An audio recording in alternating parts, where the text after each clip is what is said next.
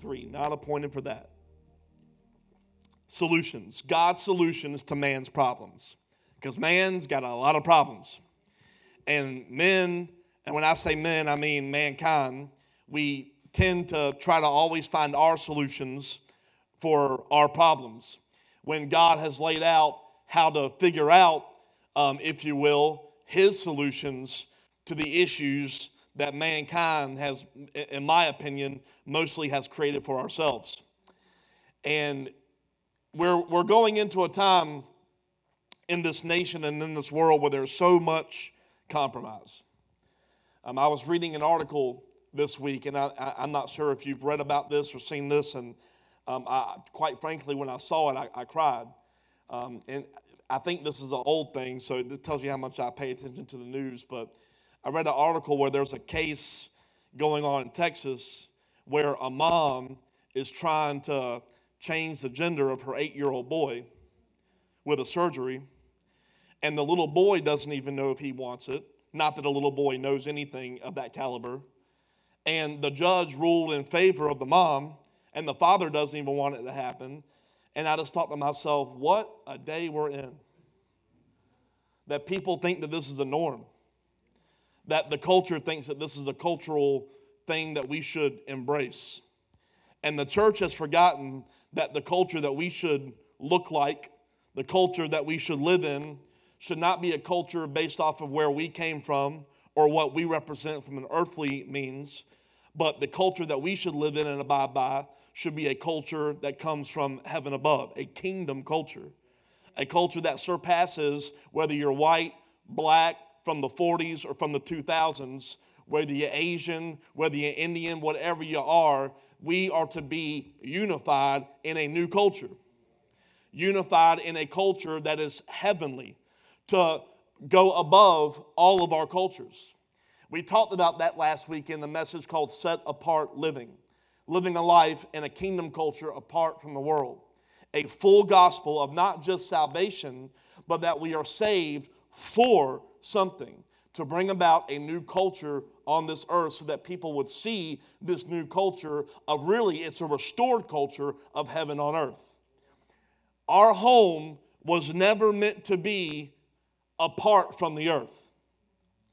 And many people have grown up in the church thinking, I can't wait to get home to heaven. Heaven is not your home.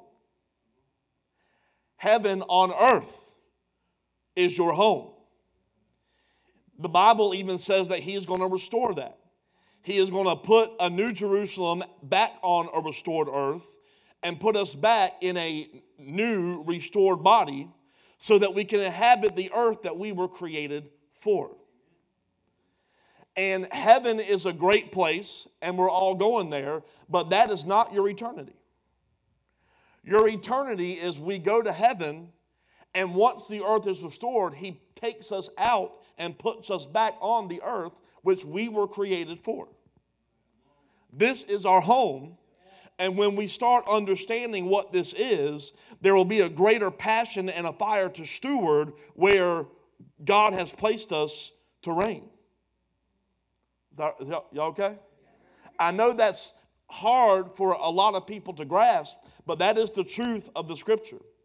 And Paul in Romans, again, he is trying to talk to the Romans who have the most superior culture in the world to date and saying, we have got to make sure that we are embracing a totally different culture than what you're used to.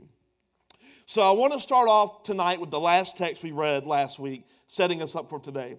In Romans chapter 1, starting in verse 17. This good news tells us how God makes us right in his sight. This is accomplished from start to finish by faith. As the scriptures say, it is through faith that a righteous person has life. A great reminder. Faith is only the beginning of a life in Christ. And the same attitude of faith in Jesus that you had when you came to meet him, that same attitude of I believe in him for my salvation should be the same attitude that must govern you throughout your life as a son or daughter of the living God. We love to say that we trust who he is, but when it comes to trusting in his way, every Christian finds a reason as to why law no longer matters. What if law no longer dealt with your eternity, but it did deal with a new culture? Because we love to talk about how I don't have to go by the law because Jesus saved me from having to get everything right. But what if I told you that the law was now a way for you to walk in a new culture? That when people see you walk in a new culture, they'll know that that new culture you represent comes from no other than the God that they see as those are his ways. Because the kingdom culture says, honor the mother and father that you don't think deserves honor. The kingdom culture says, forgive those who you don't think deserve forgiveness. The kingdom culture says, bless those who persecute you. Don't curse those who persecute you. The kingdom culture says, I am God, let me avenge you. Don't try to take revenge for yourself. Right? It's a different culture. It's a different way. And we love to have the faith in the one who saves us, but faith, belief, trust, we don't really enjoy trusting in, let me take on this new way of living. We want to trust in, well, this is where I came from. This is what I know. This is what's natural. Well, your natural is what needs to be redeemed. Your natural is why you in the place you at. Your natural is why Jesus says, let me come down from my supernatural place and redeem what mankind has messed up in the natural and show you a way that is not natural. Because your natural is that you are born into a natural, a natured posture of sin. Your natural is to do things apart from God. So he says, would you trust in my ways that they will lead you out of your natural into a supernatural heaven on earth? Right?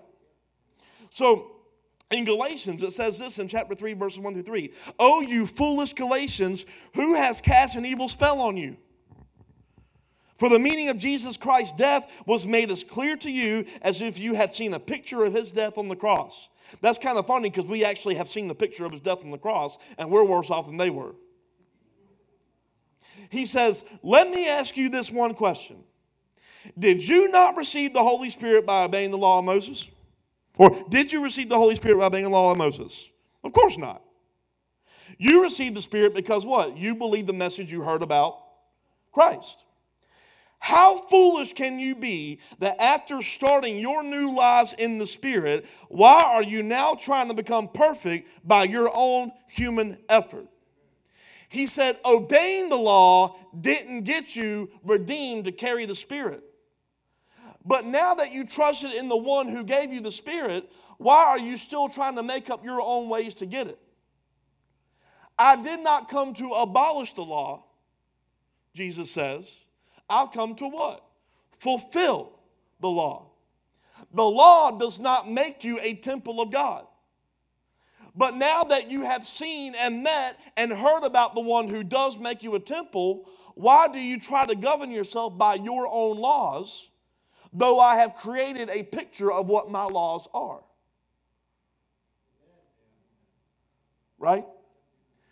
Because your laws look like go to church every Sunday, and Jesus says, well, I worked on the Sabbath and the priest kicked me out. Right? But your law is, let me make sure I go on church on Sundays and find a good kids program and find a good worship place and let me get all the check marks to make sure that I have a good church home. And Jesus says, you are governing your life by your own law.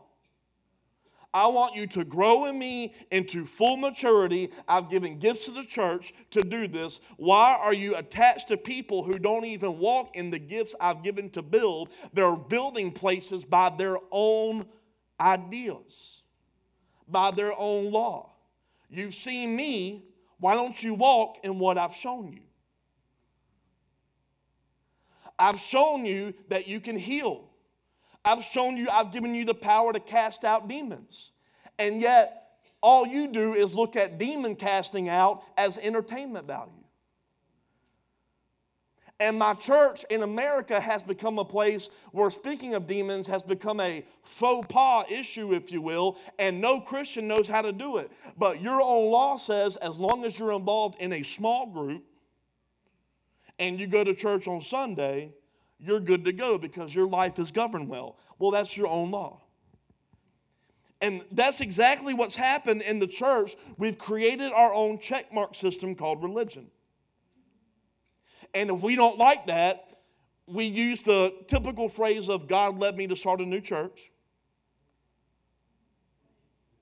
And it has its own check marks of religion. And that's why we have over 5,000 denominations in the United States, because no one wanted to see the picture that God showed. We don't like the fact that the Lord said, honor these feasts, so we bring in pagan traditions. We don't like the fact that the Lord says, serve one another, so we created the superstar pastor that no one gets a phone number for. When Jesus, who's the biggest superstar, said, could you just come eat at my table? Right? But this is what we've done. Now, after this, he's talking about, I made you right through faith, and through faith, you need to be trusting in what I've shown you. He's about to go into part of the theology that is a little hard to understand, and a lot of people like to make their own law about it and govern their own thinking about it. And I didn't really realize it until today after I read it over, but I think a lot of this idea is why people have a debate over, do we have free will or do we not? Let me just give you a spoiler alert. We do.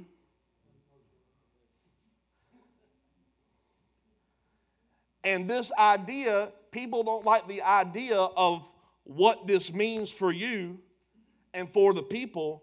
So we create our own theology to make God look less mean. So let's get into verse 18. For the wrath of God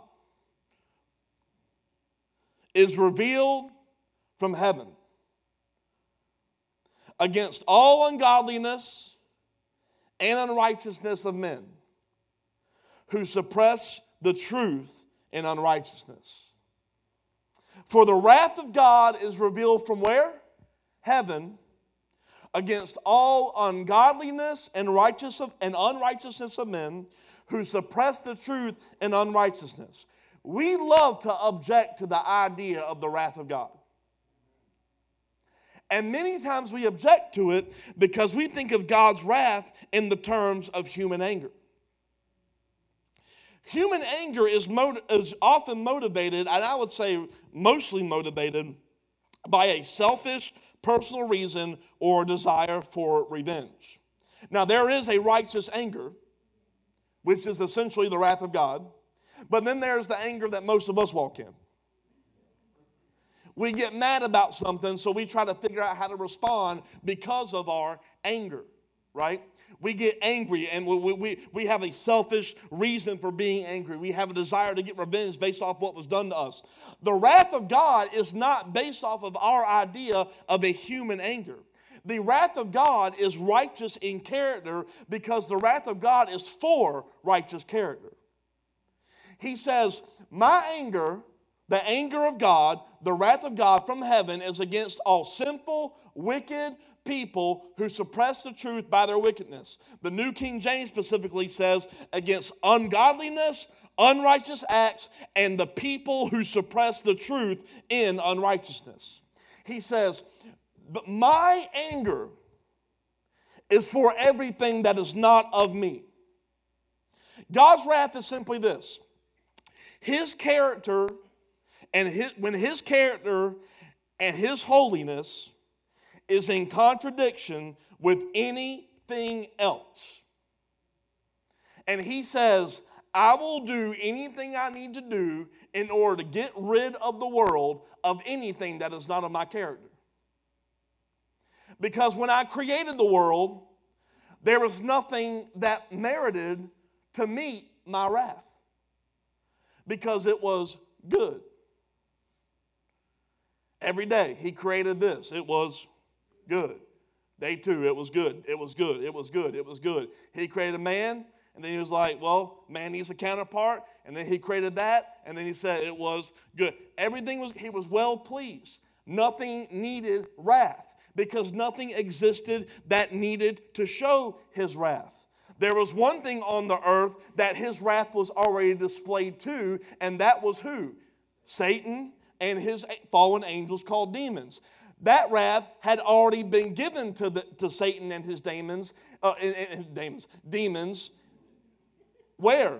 From heaven. Because they rebelled in heaven, and his wrath was poured out in such a moment that in the scriptures it says that Jesus saw Satan fall from heaven like lightning. But the earth had not experienced that wrath yet. So Satan starts walking around and starts to have conversations because Satan couldn't do anything yet. Because Satan did not have the authority over the earth.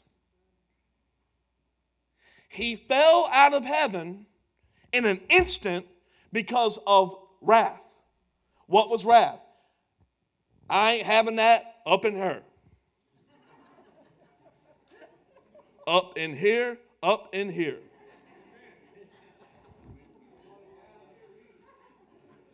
God said, y'all gonna make me lose my mind. So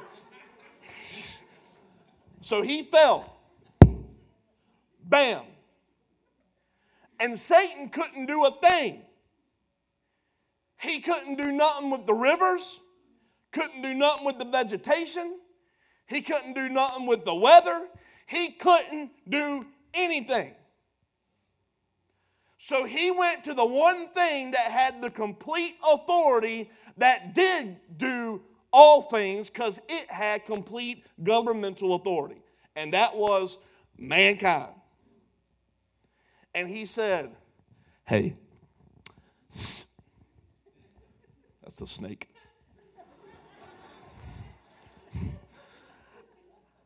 I heard God said, don't eat from this tree. It won't do nothing to you. Right? And they bought a lie. And let me just clear up some theological stuff. It was not the woman's fault. Let me tell you why. Eve ate the fruit. They didn't know they were naked till Adam did. Because Eve did not come from the ground. Eve came from Adam. The one who had complete authority was Adam, so he had every ability to say, not up in here. But he came into agreement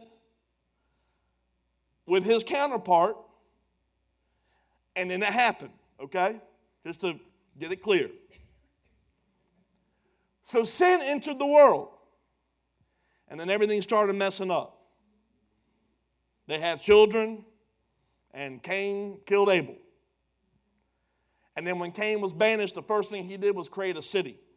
And now everyone's divided by territory, states, and countries. And that's how the church operates. Well, I'm going to go after my city. I don't want to just go after my city. Can I talk to you for a second?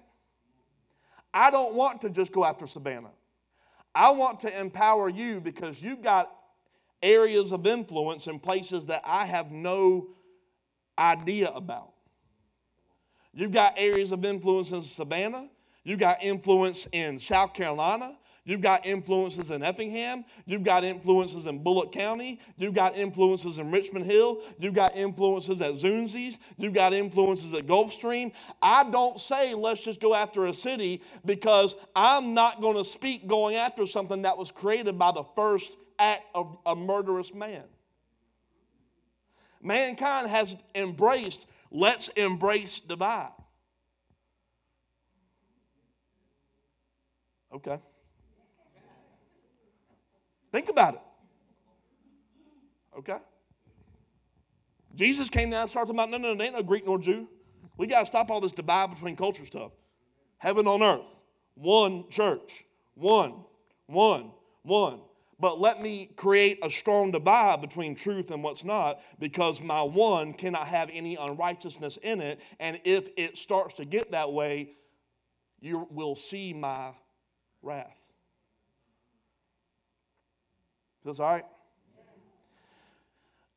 God's wrath says, I cannot allow anything unrighteous be a part of the creation that I created to be completely right.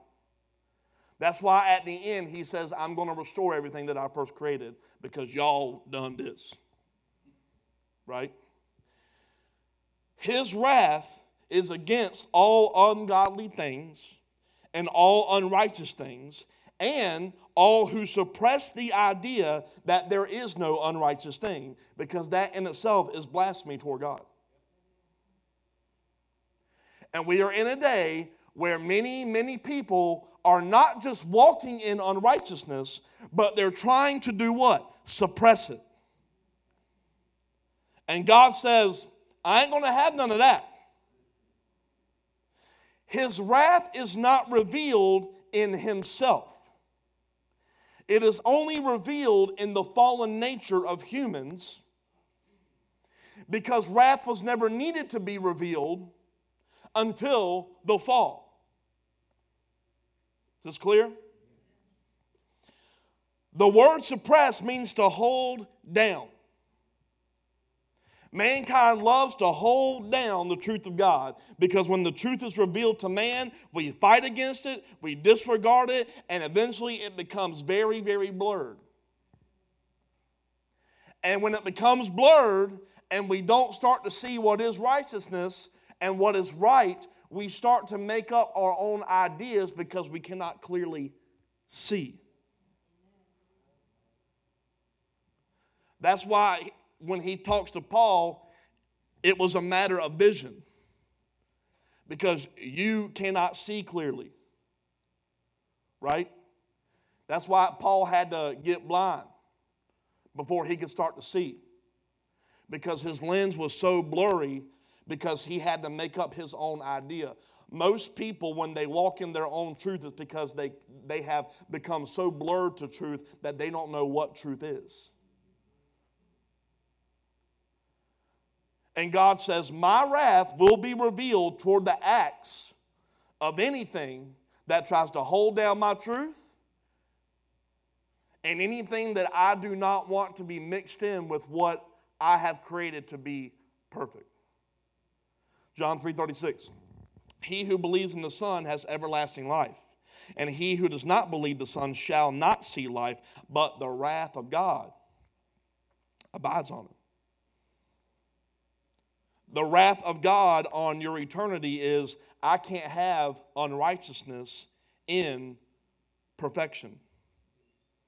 So it's not that I don't want you with me in eternity. It's you have walked in such a way where I cannot allow it, because you have put a demand on my wrath to be revealed. And my wrath is that I cannot let unrighteousness mix with righteousness. Right? It's not, let me create this idea of heaven and hell so I can make people go through 100 years of hell on earth just so I can feel better about who I am as God, so you can make some salvation decisions on Sunday morning. It's mankind has fallen, and let me tell you why. The reason you need to believe in me, let me tell you why. I can't allow it. My very nature is that my wrath will not allow your unrighteousness to be paired with me. Okay? Romans 12:19. Beloved, do not avenge yourselves, but rather give place to wrath. For it is written, vengeance is mine, I will repay, says the Lord. His wrath is very real. And although you are not destined for wrath, wrath is most certainly a consequence of you willfully not walking in what you are destined for. we willfully walk out of what we're destined for. And when you willfully walk out of what you are destined for, a display of his wrath we are putting a demand on it. This is where free will talk gets in. People love to blame God so that they get out of a personal accountability. Well, that was just God's plan. Right? Why did that child die in a car wreck? I don't know. God had a plan. How many of y'all heard that? Right? I have conversations at the coffee shop all the time, and people try to challenge my theology. And every time they do it, I'm thinking, good Lord. And I hear it all. I literally asked one day, are you telling me that there's no free will? And they said, yeah, I don't believe in free will. And this is actually a guy that I grew up in church with. And I looked at him and I said, so let me just get this straight. A man who messes with a child, he said, well, that was God's will, so that they could build a testimony. But when you embrace a theology of there is no free will, you're putting all the blame on there was a plan. Right? You willfully walk out of what you're appointed to, and the point of wrath is to show you what you are not appointed for. 1 Thessalonians 5, 9 through 10 says this, for God did not appoint us, what's the message called? Not appointed for that. God did not appoint us to wrath. In other words, the point of your creation was never to experience my wrath. It was never to experience an idea that you had to go to hell. It was never to experience any pain. It was never to experience the consequences of you willfully walking out of my garden. It was never, you were never appointed to walk and experience my wrath, but to obtain salvation through our Lord Jesus Christ, who died for us, that whether we wake or sleep, we should live together with him. You were never appointed to experience wrath. He always had an appointment for you to dwell with him and walk with him, so that you can obtain your original appointment through Jesus. But what happens in life is that we willfully walk out of our appointment. And the only way for you to understand that you're walking out of your divine appointment is for you to experience a wrath that you were never appointed for. Here we go. And wrath is revealed against all unrighteous and ungodly acts of people who suppress truth. Verse 19. They, people, know the truth about God because he has made it obvious to them. Woo! All people, everybody knows the truth about God because God made it obvious. That's why people knew about God before we got this book. Can I get even more offensive to you? This ain't the Word of God. Jesus is the Word, and this is the true testimony to the Word. Everything in here is truth. Don't you hear me wrong. Don't you be quoting me. Don't misquote me. This is the truth, and it will set you free. And we should test it. We should test everything we hear by lining it up with the truth in the Scripture. But this is not the Word. The Word became flesh, and this is the testament to the Word becoming flesh. Okay? And people, I heard someone tell me this week, Jesus don't reveal himself to people today. It was from a 30-year-old. You know why? Because we put more faith in this than the Word. Let's get out of all religious stuff if you're going to be a part of this house. Right? This is true. This is good. I'm in this every day. But this is not, don't worship this. Okay? This is a testimony to the one we worship. Why is it called the Holy Bible? It's a set apart truth. Okay? He says, everybody knows the truth. Well, how? How is that possible that everyone knows the truth? How is it possible to know the truth without a Bible? It happened. How is that possible? Look at Romans verse 20. For ever since the world was created, people have seen the earth and the sky. No one can dispute that. You can't identify the sky as anything else in 2021. You can't call it the ground. It's the sky. Amen? Through everything God made, they can clearly see his invisible qualities, his eternal power and divine nature, so people have no excuse for not knowing God. No excuse. Through his creation, he has given a revelation obvious of a creator. In order for something to exist, it has to be created by something. So in creating all of this, there is an obvious truth that there was a divine creator that created. Now you would think that'd be simple, but in 2021, we believe it just happened. Well, not we, but you know what I mean, people. He says, look at what you live in. It's an obvious revelation that I'm real. I gave you the biggest duh for my existence. Why is that important? No one can accuse God of hiding himself from them to excuse their immorality. No one can accuse God of him hiding himself from them because of their rejection of him. Therefore, all of his wrath, whether they heard about the word or not, is just. You need to know that.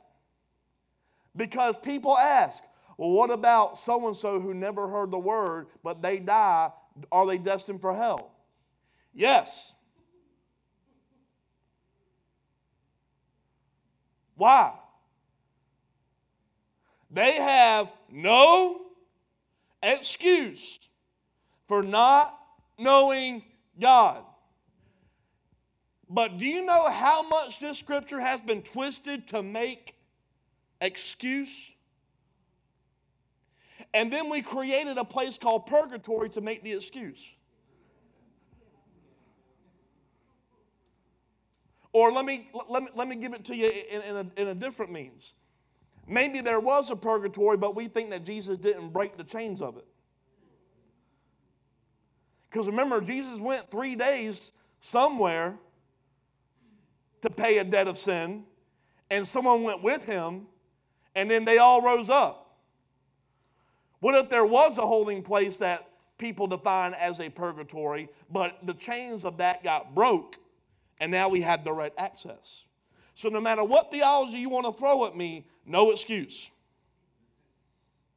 We have a way to be with him. Does it make sense? Okay? In other words, the problem with man is not that they don't know God. It's that man does know God, but we suppress the truth no matter how much he reveals himself. And God's wrath or his anger pours out on that because they're walking into an unappointed destiny he never wanted for them. Hence the free will talk. You reap what you sow.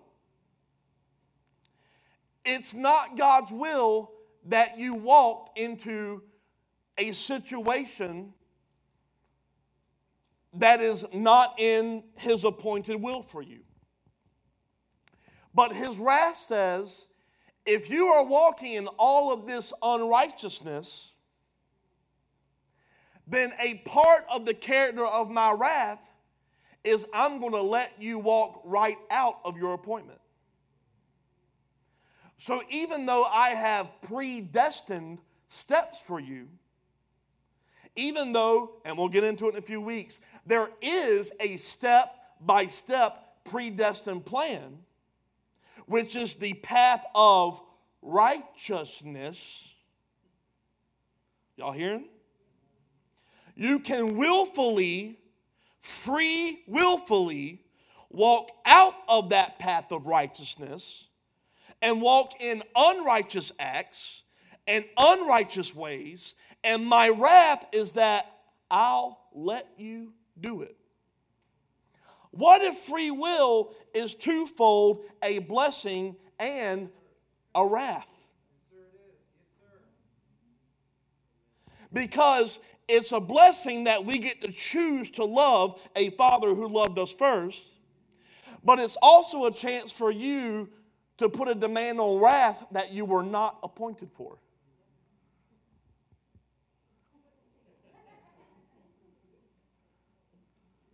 Is this making sense?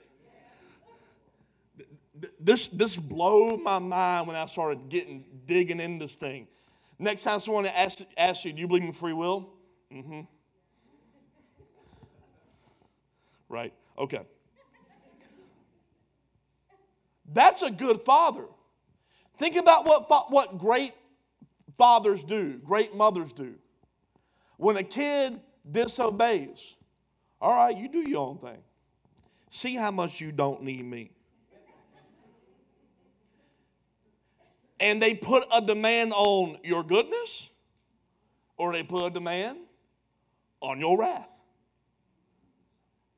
And they realize how easy it is with the mom or father, or they see how hard it is. My wrath will be poured out from heaven because I cannot be married to a bride that is walking in unrighteous things.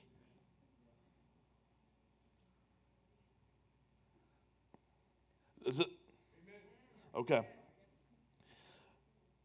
So he says, there's no excuse. Verse 21. Yes, they knew God, but they wouldn't worship him as God or even give him thanks. And they began to think up foolish ideas of what God was like. Foolish ideas like, you ain't got free will. Foolish ideas like, you can worship how you want to.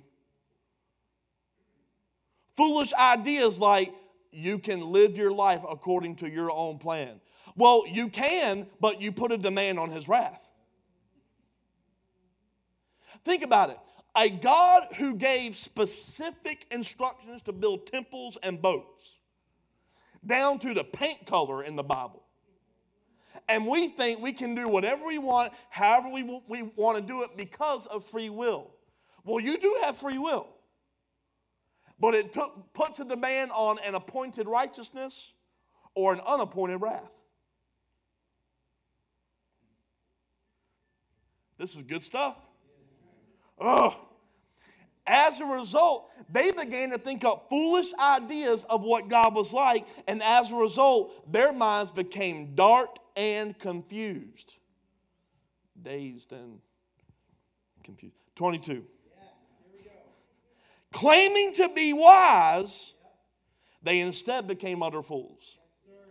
See, the people would not worship him as God or give him thanks or give him glory, so they began to think up their own ideas of his attributes, and the minds of what they thought of, because they thought up their own idea, they became dark, they became blurry, they became twisted. And many people try to make foolish ideas of what they think God is like and create theologies of his attributes instead of seeing the obvious ones displayed in all of creation.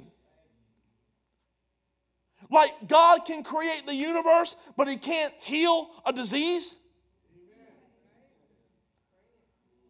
Literally, a conversation last week. I don't believe that healings are for today. And I thought to myself, I don't want to worship your God. I said, well, I worship Jesus. Well, I don't know the Jesus you know.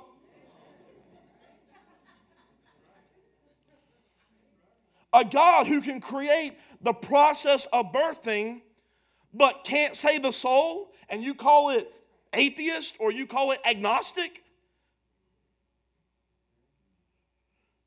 Like a God who can't create millions of animals, and he can create the dimensions of the ark that saved Noah and his family. He can create have you seen the makings of a cell? But he can't give you a vision or a plan for your home. Can I talk about vision for a second? It's not just for churches and CEOs. If the home would understand what it means to write the vision down and make it plain, you would set up success for next generations instead of just making it by for your generation. Do you work to support you, or do you have a vision for the generations that are your offspring?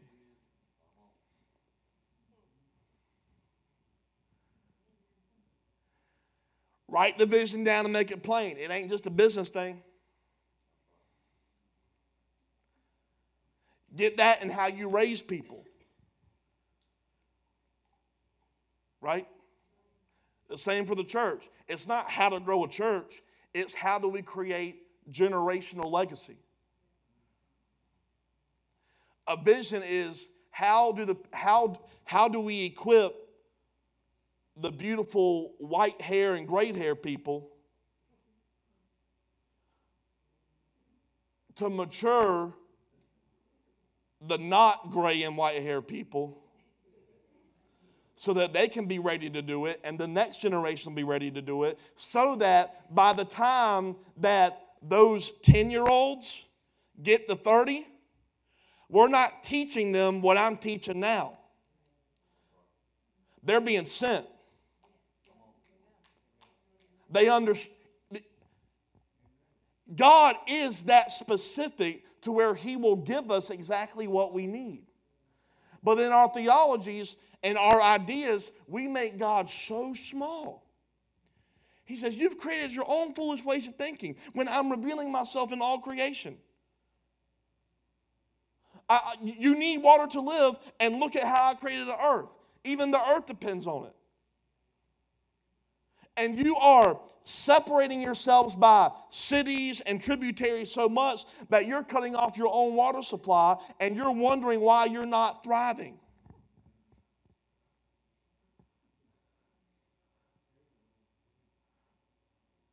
Right? The people are struggling, and people think the solution to churches is let's start more instead of throwing away the foolish idea of false theology and coming up under the truth. That's the day we're in. We have got to start comparing our idea of God to the reality of God is revealed in his word and the very world he created. But what's happened is what happened in verse 23.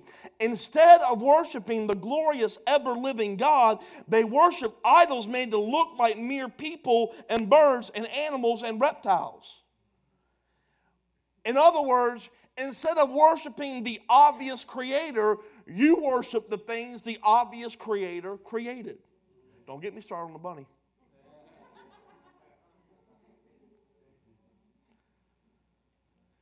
You're worshiping everything I made.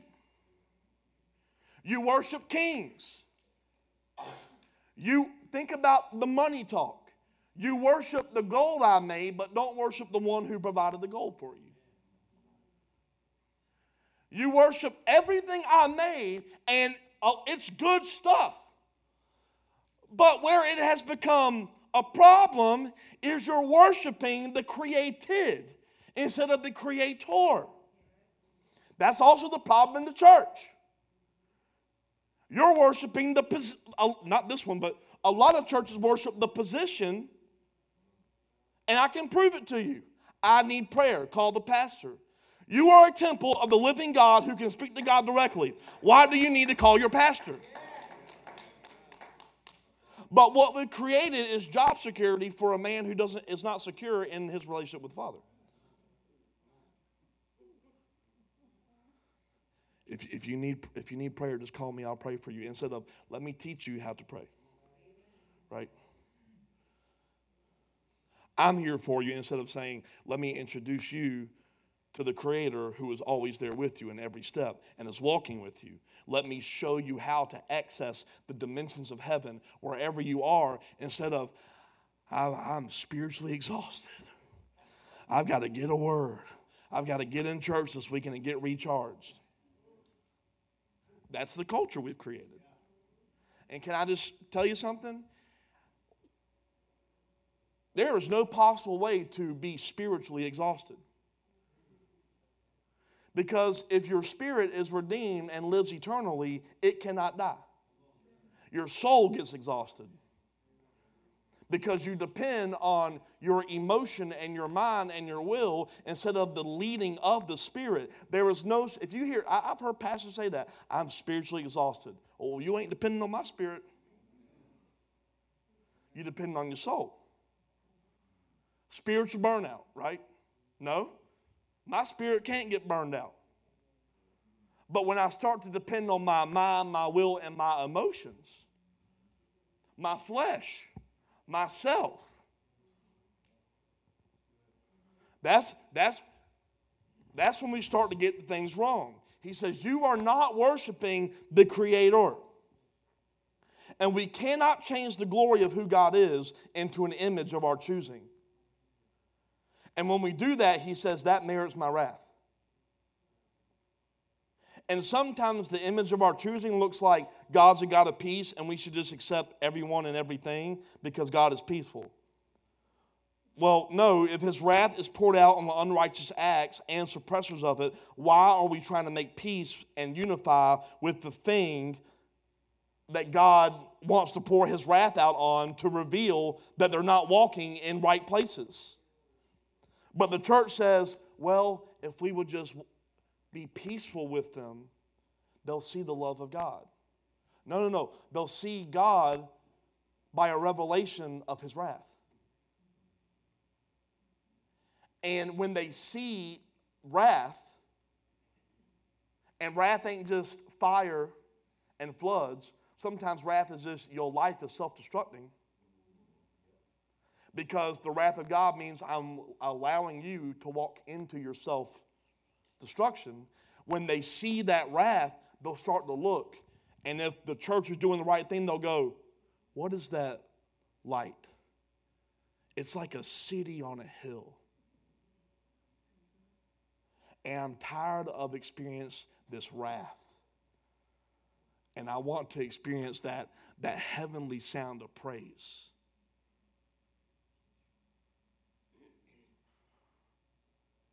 But instead, the church has turned into,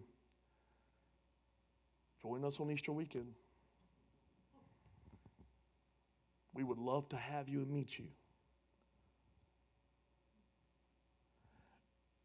We've got it wrong. If we would just focus on seeking the presence of God together, I assure you, his wrath is pouring out in such a way where they are looking. And he has given the church the gift of evangelism to meet them when they start to look for it.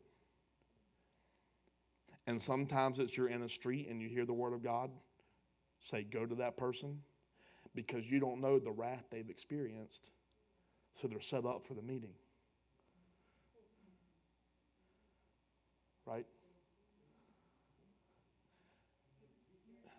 I'll repeat it, I think. What happens is, I don't even know what I said. That's the Holy Spirit falling. Lord, just tell me. So, we have the gift of evangelism for the church. And the Lord says, I've given you the gift of evangelism sometimes to go out to the streets to meet someone, and you don't know that the reason you're meeting them is because they have been positioned for the meeting because they have been experiencing wrath. Right?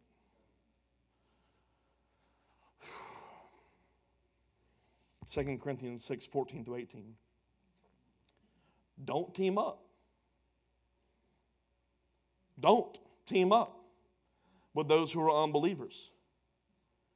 How can righteousness be a partner with wickedness? His wrath. It can't exist.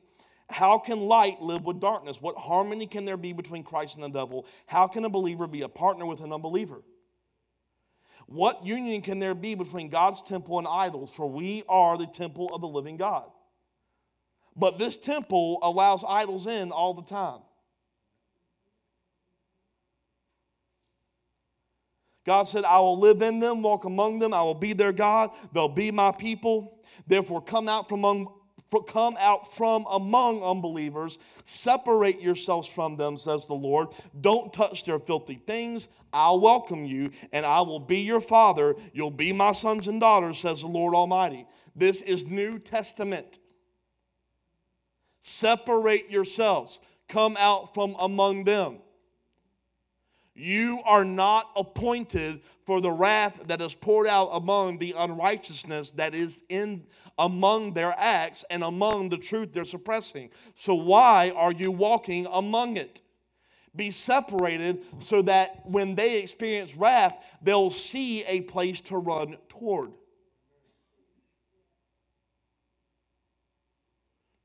A place of refuge. Let them see you through the lens as a lover of God to pull them into you rather than mingling in their practice and their righteousness so that you can be relevant to who they are or so that they can see that you're real. I just want them to know I'm real. Your real is the issue with mankind. There's no distinction between lovers of God and lovers of unrighteousness. In the world, not of the world. And when we make up our own idea of God, we make up idols and get mixed in these ideas of a false God. When we start to live in our own ways and in our own ideals, watch what happens in verse 24. So God abandoned them to do whatever shameful things their hearts desire. You know what his wrath looks like sometimes? Abandonment. You did this, so you're going to walk in it. As a result, they did vile and degrading things with each other's bodies. They traded the truth about God for a lie. So they worshiped and served the things God created instead of the Creator himself, who is worthy of eternal praise. Amen. We always think of wrath as all these external things. I've said it a minute ago, fires and floods and destructions, but part of wrath is allowing you to experience the self-destructive result of your own sin. But hear me, because we got to get this theology right. That was not God's will for you to experience that sin. God did not plan out for you to go through substance abuse and abuse from your parents. God did not plan out for you to experience jail time. God did not plan for you to experience a life of total separation from Him. He didn't plan any. You were never appointed for that. You willfully walked out of righteous things, and His wrath said, since you made these choices, you will experience that. You did that, not me. That's the truth. And it will set you free when you start to understand this, because when you start to experience this, why am I not experiencing this peace in my life? Why am I experiencing this confusion? Why am I not experiencing a place where God is pouring out His blessing? Maybe it's because you're experiencing wrath. If you ever feel like you're separated from God, He didn't appoint you for that. He appointed you for a day-by-day walking relationship, sitting at the table with you, walking with you, every single moment being with Him. He created you to be a temple to host His presence. The moment you feel separated, you should think, why do I feel apart?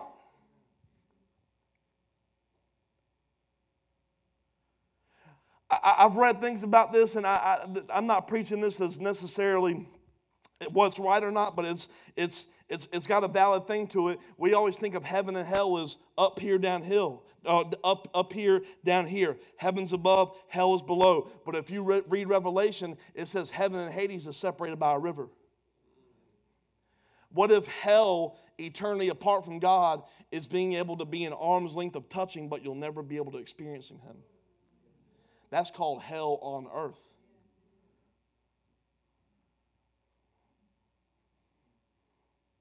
Yeah.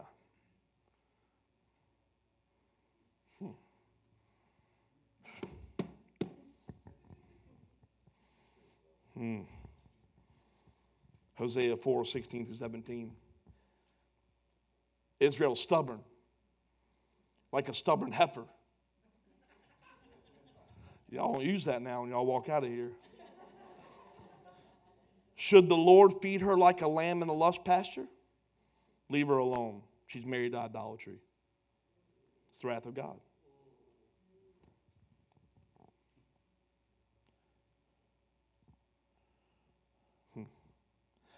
I'm treading on thin ice by saying this, but you show me a struggling church,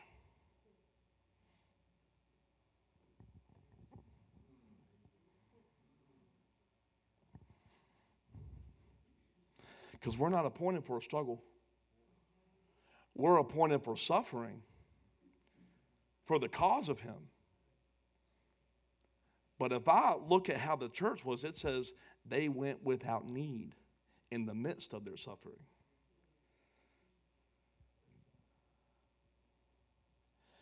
Why would He allow us to experience wrath? Because He loves us so much to remind us of how good He is and how far from that goodness we are. Wrath is not eternal, you're done. It is one day. But wrath, even now, if you will, is even a sign of you're not walking in your appointment.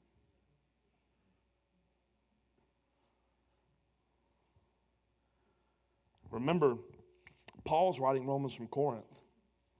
Corinth was, we always read 1 Corinthians and talking about all the gifts and such, but you know what the thing about Corinth was? They were full of sexual immorality and ritualistic acts freely practiced to worship other gods.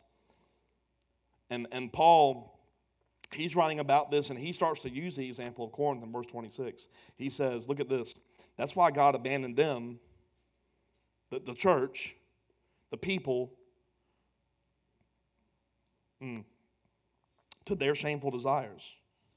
He says, he's talking about the church in Corinth. He says, the people in Corinth, I've abandoned the people there. He's talking to the church. I've abandoned the people to their own shameful desires. Even the women turned against the natural way to have sex and instead indulge in sex with each other. The next time someone gives me that crap about how the Bible, when it says homosexuality, it meant a different Hebraic term, go to Romans chapter 1, verse 26. There ain't no terminology here. Verse 27, and the men, instead of having normal sexual relations with women, normal sexual relations with women. You can't not mix up or identify that word differently. Burn with lust for each other. Men did shameful things with other men, and as a result of this what? Sin, they suffered with themselves the penalty they deserved. Oh, what was the penalty they deserved? Sometimes it's the wrath of God. I feel alone. I have identity issues. I feel incomplete. And no matter what the sin is, whether it be a sin of men with men and women with women, or a sin of gossip, or a sin of whatever, many times a sin of I will not forgive, you start to endure the penalty of what you deserve, because the only result of walking out of righteousness is a wrath for unrighteous things. Paul was writing this letter to a culture.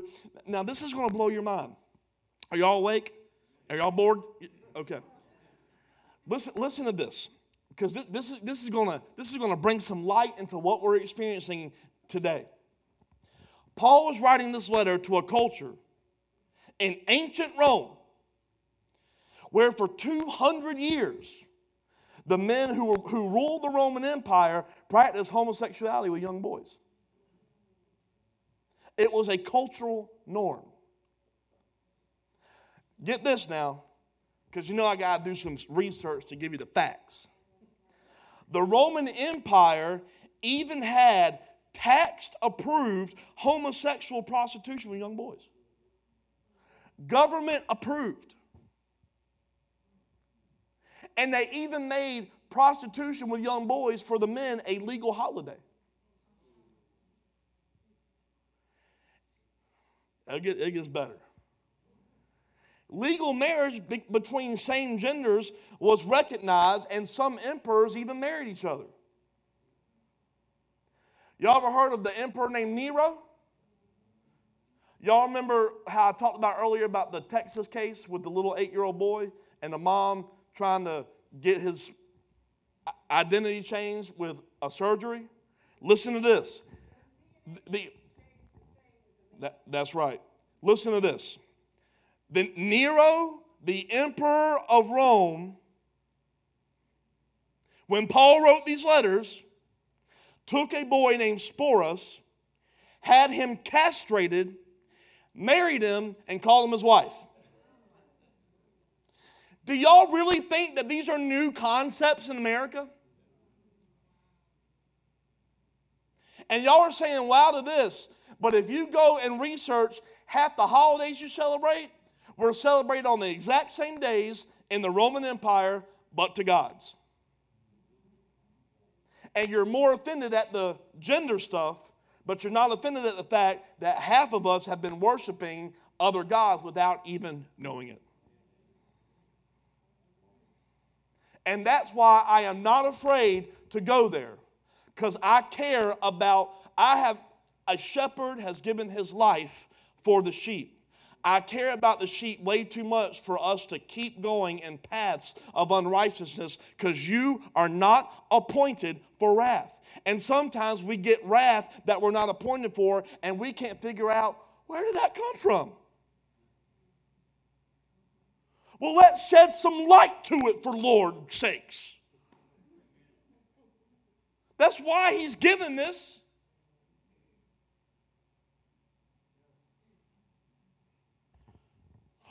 Church people stupid these days. Not y'all, though. I'm just, Lord, forgive me. The more you go against it, don't be surprised when you get the penalty you deserve. Not because God wants it, but because he won't have any part of it. Verse 28, since they thought it was foolish to acknowledge God, he abandoned them to their foolish thinking and let them do things they should never be done. That foolish thinking, it came from another word. In your King James Version, if you read it, it actually says debased. That means that they did not stand the test. It was a term used for coins, that the coins were below the standard. The idea is that when man does not approve of God, they're being tested in their ways, and they fall below the standard. And their standard that they fall below in is their thinking. So your rebellion is not just in your acts, the rebellion is in the way you think. In other words, you're spiritually insane. Because the way you think is you'd rather walk into wrath than walk into blessing and righteousness. When you embrace your own way, the wrath of God allows you to experience things he never wanted for you and that you were never appointed for. I thank God for his wrath. That I can see clearly when I'm not walking in his ways. Verse 29, their lives became full. This is the result. They became full of every kind of wickedness, sin, greed, hate, envy, murder, quarreling, deception, malicious behavior, and gossip. They're backstabbers, haters of God, insolent, proud, and boastful. They invent new ways of sinning, that's America, and they disobey their parents. They refuse to understand, they break their promises, they're heartless, and they have no mercy. Do you know anyone that has any of those character traits? He says, that's all because they walked in their own set of thinking, and they've got no excuse because I've revealed myself clearly through the very creation they live in.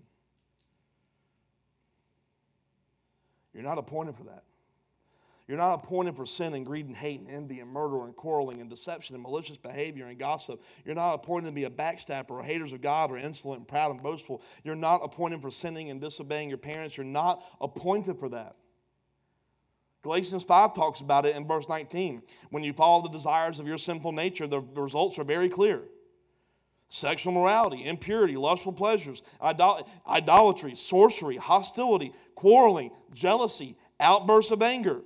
That's just how I am. No, that's a result of your unrighteousness. Selfish ambition, dissension, division, envy, drunkenness, wild parties, other sins. Let me tell you again, as I have before, anyone living that sort of life will not inherit the kingdom of God. Why won't they? Because his character will not mix with righteousness. His wrath has to be poured out on that. He says, I can't have any part of it. But you know what you are appointed for? The next verse.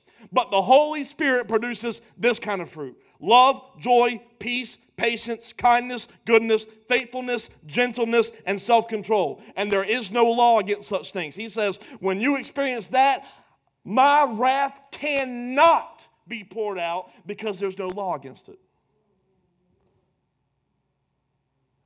My wrath, literally, you cannot experience wrath when you're living in that. You can't. There's no law against it. That's what it means. I want to live in a life where, I can't get the wrath. So God, show me all of your ways. Not because it's measuring up to being right with you, but it's so I can walk in paths that are right with you. So I don't walk in paths that are unright with you. Because when I walk in unrighteous paths, I'm willfully walking out of my predestined steps. I'm willfully walking out of your plan for your life. And I'm willfully, insanely walking into wrath. I just want to walk in the presence of my Father and his love and in his goodness. Verse 32, they know God's justice requires that those who do these things deserve to die, yet they do them anyway. And worse yet, they encourage others to do them too. When you walk in ways not appointed to you in the idea of unrighteousness and ungodliness, death occurs. That's why the Lord had to give us Jesus. Because the only thing that could occur from a life without God in our lives was death. But in the same respect, if you do believe in Jesus, death can occur in other places that you were never appointed for. Like your family. Right? Like relationships. Like your calling. You claim you know Jesus, but you start to walk in these ways that are so unrighteous that you never see the calling on your life come alive in Christ. That's our vision, right? The word Christ means anointing. You never see you come alive in what you're anointed to do because you walk in unrighteous ways. This isn't about am I right with God? If you believe that he is who he is, he says, I've made you right. But that's the beginning of a life. Not the get out of jail free card. You were never appointed for wrath. So stop walking in pathways of wrath. And I'll close with this because I just thought it was so good I had to read mostly the whole thing. Paths of righteousness. Proverbs 4, verses 10 through 27. My child, listen to me and do as I say, and you'll have a long, good life. How many of you want to have a long, good life? I'll teach you wisdom ways. I'll lead you in straight paths. When you walk, you won't be held back. How many of you don't want to be held back? When you run, you won't stumble. Take hold of my instructions. Do not let them go. Guard them. They're the key to life. Don't do as the wicked do. Don't follow the path of evildoers. Don't even think about it. Do not go that way. Turn away and keep moving. Evil people can't sleep until they've done their evil deed for the day. They can't rest until they've caused someone to stumble. They eat the fruit of wickedness and drink the wine of violence. The way of the righteous is like the first gleam of dawn, which shines even brighter until the full light of day. But the way of the wicked is like total darkness. They have no idea what they even stumbling over. My child, pay attention to what I say. Listen carefully to my words. Do not lose sight of them. Let them penetrate deep into your heart, for they bring life to those who find them and healing to their whole body. What if the key to healing was just simply get out of wrath?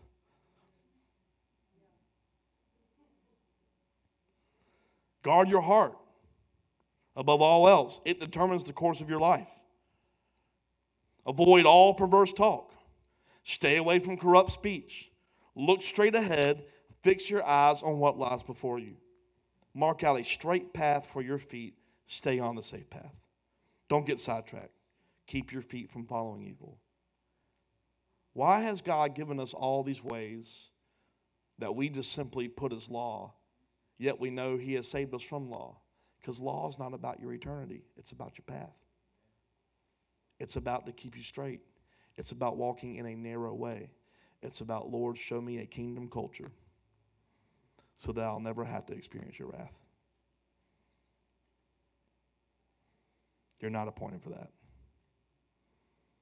God has appointed you for great things, to do great things, and to lead people into the knowledge of who he is. You're not appointed for wrath. So, church, separate yourself from unrighteousness. Amen.